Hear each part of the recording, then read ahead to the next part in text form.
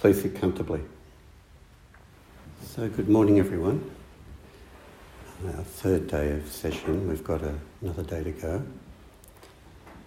I was just reflecting as I was bowing that you look outside and there's a lot of energy outside today with the wind and the ruffling of the water on the pond and the nature out there.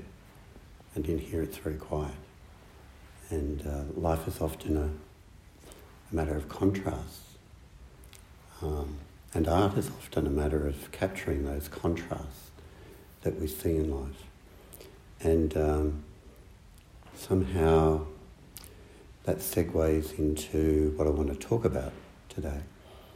I want to talk about something which we're all experiencing as we go through session, but it's not talked about very much, or at least hasn't been talked about by me for a long time. Give you some of the background to it. But what I'm talking about is samadhi power. Samadhi power is the term we use in Zen for that experience of the deepening of our meditation as we go into practice. And you can experience it to some degree when you just sit for half an hour or an hour every day.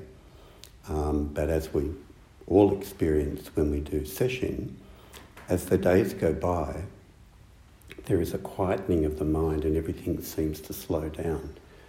And there's a sense of going below the surface of the sea where it's all choppy and chaos and windy, and we go down into the quiet depths of our being, and everything sort of slows down. And in my readings, James Austin, who wrote the book Zen and the Brain, he was a Zen practitioner as well as a neuroscientist, so he knew it from the scientific point of view as well as the personal. He referred to samadhi as absorption or absorption states, and spiritual insight experiences, or kensho or satori, as quickenings, awakenings or quickenings, so absorptions, quickenings. And he hypothesized that, based on his understanding of how the brain works, that samadhi states, absorptions, are associated with opioids in our brain, so kind of a narcotic, and that because they're kind of slow, they slowly sort of develop, Whereas quickenings or awakenings are something that happens just suddenly, like that. And he associated that with a neurotransmitter called glutamate, which suddenly sort of flashes through the brain. So there's neurological sort of bases for these experiences that we have and words that we can put to them to describe them.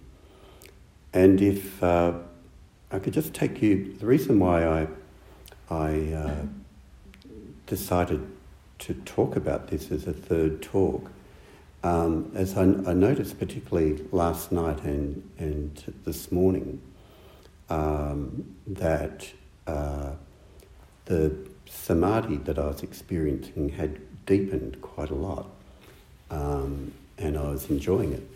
And so it was out of that personal experience that it came. And when we sit down at the beginning of meditation, we've come out of our chaotic, messy lives, and then we suddenly start to slow down. And if you're like me, there is some resistance to sitting here. I wouldn't say it's very strong, but there's some, and sitting in zazen and sitting in session is likened in Zen to a snake going into a bamboo pole. It's in there and it's straight and it can't move. And can't wiggle around like it does in everyday life. So going into session is like a snake entering a bamboo tube. And we have to, the more we just surrender to being in the bamboo tube and being straight, then we kind of relax into that samadhi state. But I think with all of us going from messy chaos, everyday life to here, there's a transition period that occurs. And there's a little bit of resistance, but you just kind of stay with it and you stay with it. And then eventually the resistance starts to drop away. And what I noticed was that the more that a session has gone on, there's a sense of wanting to get back to the cushion. It's not like, oh, this is something we've got to do because it's in the schedule. It's kind of like, I want to get back to the cushion. And if we're producing opioids in our brain, which are narcotics, maybe there's some kind of narcotic addiction going on there as well, right? We want to get back and get our hit. But that's fine. I don't want to pathologise it. It's a good experience to have that sense of the mind quietening and deepening. And some metaphors come to mind to describe my own experience. It's like at the beginning of session, it's like there's a tap and it's kind of dribbling and it's spurting and spluttering a little bit and a little bit of water's coming out. And then as session goes on, it's like the tap's being turned on more and more. It's just a strong, steady stream of consciousness, a strong, steady stream of experience. It's just flowing. And so it's flowing and it's kind of strong is the experience of it. Or if you used more of a natural metaphor, it's kind of like a bit of a dry creek bed with a bit of the water running through, and then the rains come and the creek fills up and it's really flowing and moving along at a strong flowing pace. Kind of like that's what my experience is of the stream of consciousness. And as it's talked about in all the books, it becomes a pleasant experience. Now in some forms of Buddhism like Vipassana, which I'm not really familiar with, they talk about jhanas, which are samadhi states, and they identify various different stages that people go through.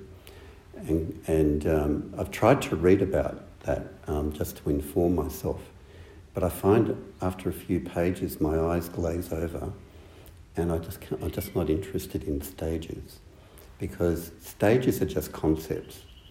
And then people talk about stages and the concept becomes a reality, and then there's this striving to go through stages. And if you look at the Zen writings, they challenge all of that stuff. What stages? There's no stages we go through. They're just words. But yes, you can say there's an ongoing process of deepening that occurs in quietness of the mind. Now, in my Zen training, these samadhi states were recognised first with Robert Aitken Roshi, but Robert Aitken Roshi, being more of like the Kawan Rinzai tradition and influenced by D.T. Suzuki and so on, tended to downplay the importance of samadhi or samadhi power. And you'd often hear him saying things which kind of poo-pooed it in a way, that it's not insight, it's not kensho, it's not satori, it's not awakening. So it's not the alpha and omega of Zen as D.T. Suzuki referred to it. That's why D.T. Suzuki's books were so popular in the beginning, is because it emphasised the kensho, satori aspect of it. It didn't emphasise the absorption part so much, the samadhi part. And so from my experience of Robert Aitken, it was kind of recognised that's what we do in session, but it was downplayed. And he tended to criticise books written by other Zen teachers that emphasised samadhi power so much rather than insight. Then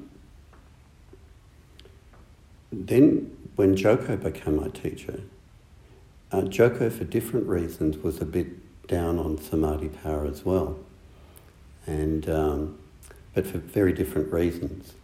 She saw that people being able to go into very deep states of samadhi, but it was a way of kind of spiritually bypassing all of the emotions and emotional reactions that come out of the self-centered dream that we act out in our life. So people could go into very deep states of samadhi during session but they go back into their life and they're just spiritually bypassed, and there's no integration into everyday life. It's just a nice, the cushion becomes then, when we practice like that, it's just a nice place to escape to, right? To go into this little narcotic world for a while.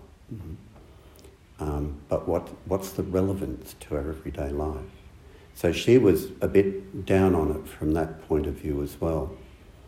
And they both had good reasons in a way for saying that, but I want to look at it from a different angle.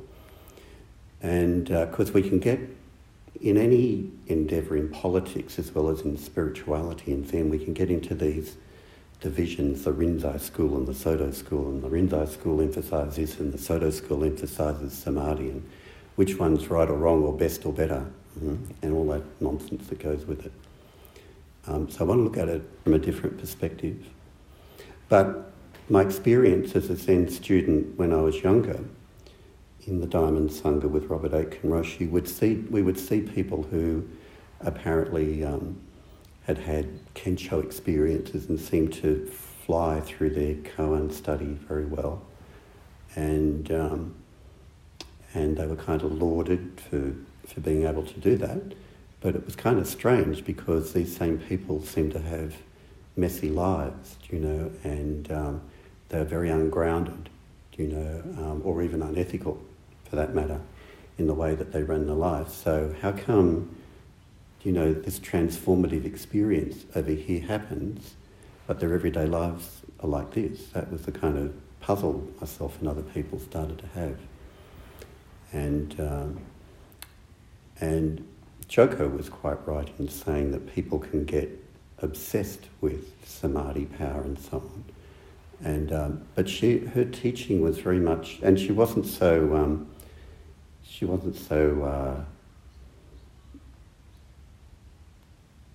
flattering about Kensho experiences either. She referred to them as, famously, as small intimations.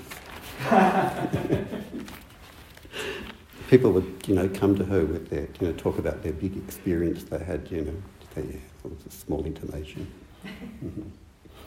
Because the risk is, that we can have these experiences, and instead of it cutting through, waking up out of the self-centered dream, it has the opposite effect. We become grandiose. I think we're enlightened, because we've had an experience.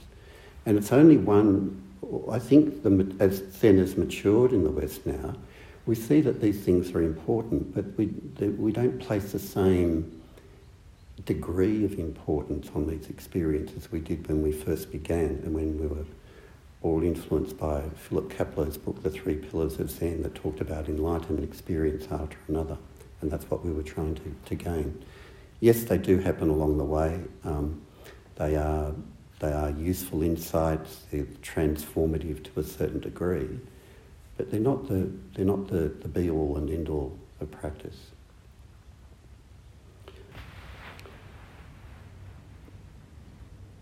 Well, a lot of experience when we go from our everyday lives to doing sesshin is that our everyday lives compared to this, just like the outside and the inside,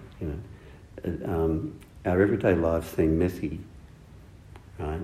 Like tangled relationships, emotional reactions, demands of other people, our demands, etc. Life is messy. That's just the nature of it. And I did a Dharma talk on that recently called A Knotted, Tangled Mess, right, which was a metaphor for life. After on my boat I opened up some rope and it was a mess everywhere. It took me ages to unravel it. So that's kind of like a metaphor for Zen practice. Our life is kind of like a mess. And yet we commit to unravelling the mess. And when we come to sesshin, we commit to unravelling the mess, and then we go back into the mess again. But to be able to sit here for a few days and experience quietness, groundedness, embodiedness, present momentness, slowing the mind down, and what it leads to is no thinking, or at least the thinking isn't as large and loud as what it used to be. It's all toned down. And I want to emphasise that there is a value in that. There is a virtue in being able to touch that place every now in our lives where the mind quietens down and we just get below all of that conceptual chatter. And I believe it, my belief is, I can't prove it, but my belief is that it's not just transitory, it's not just something that happens and then it goes again. Yes, we do go back into our lives and we don't have that same depth of samadhi. Might last for a few days. But I've used this metaphor before. It's like you put a cloth in dye, like in blue dye, and you put it in and you stain it, and you put it in again and you stain it, and you put it in again and you stain it. Still it has a deep stain in it. Every time we meditate, every time we come to session, we're putting ourselves into that dye again and being stained by the dye. And then in everyday life, it might be quite chaotic on the surface, but you go through it, even though you might get annoyed and angry and frustrated at times, somehow you're in touch with something deeper there. It's like there's a still centre, is the best way I can describe it. And other colleagues of mine have described it that way too. It's like there's a deep centre that doesn't get disturbed. Even on the surface, things seem chaotic. Again, like you're just below the surface of the sea, in the depths of the sea, it's quiet down there, it's still down there. There's all this craziness on the top.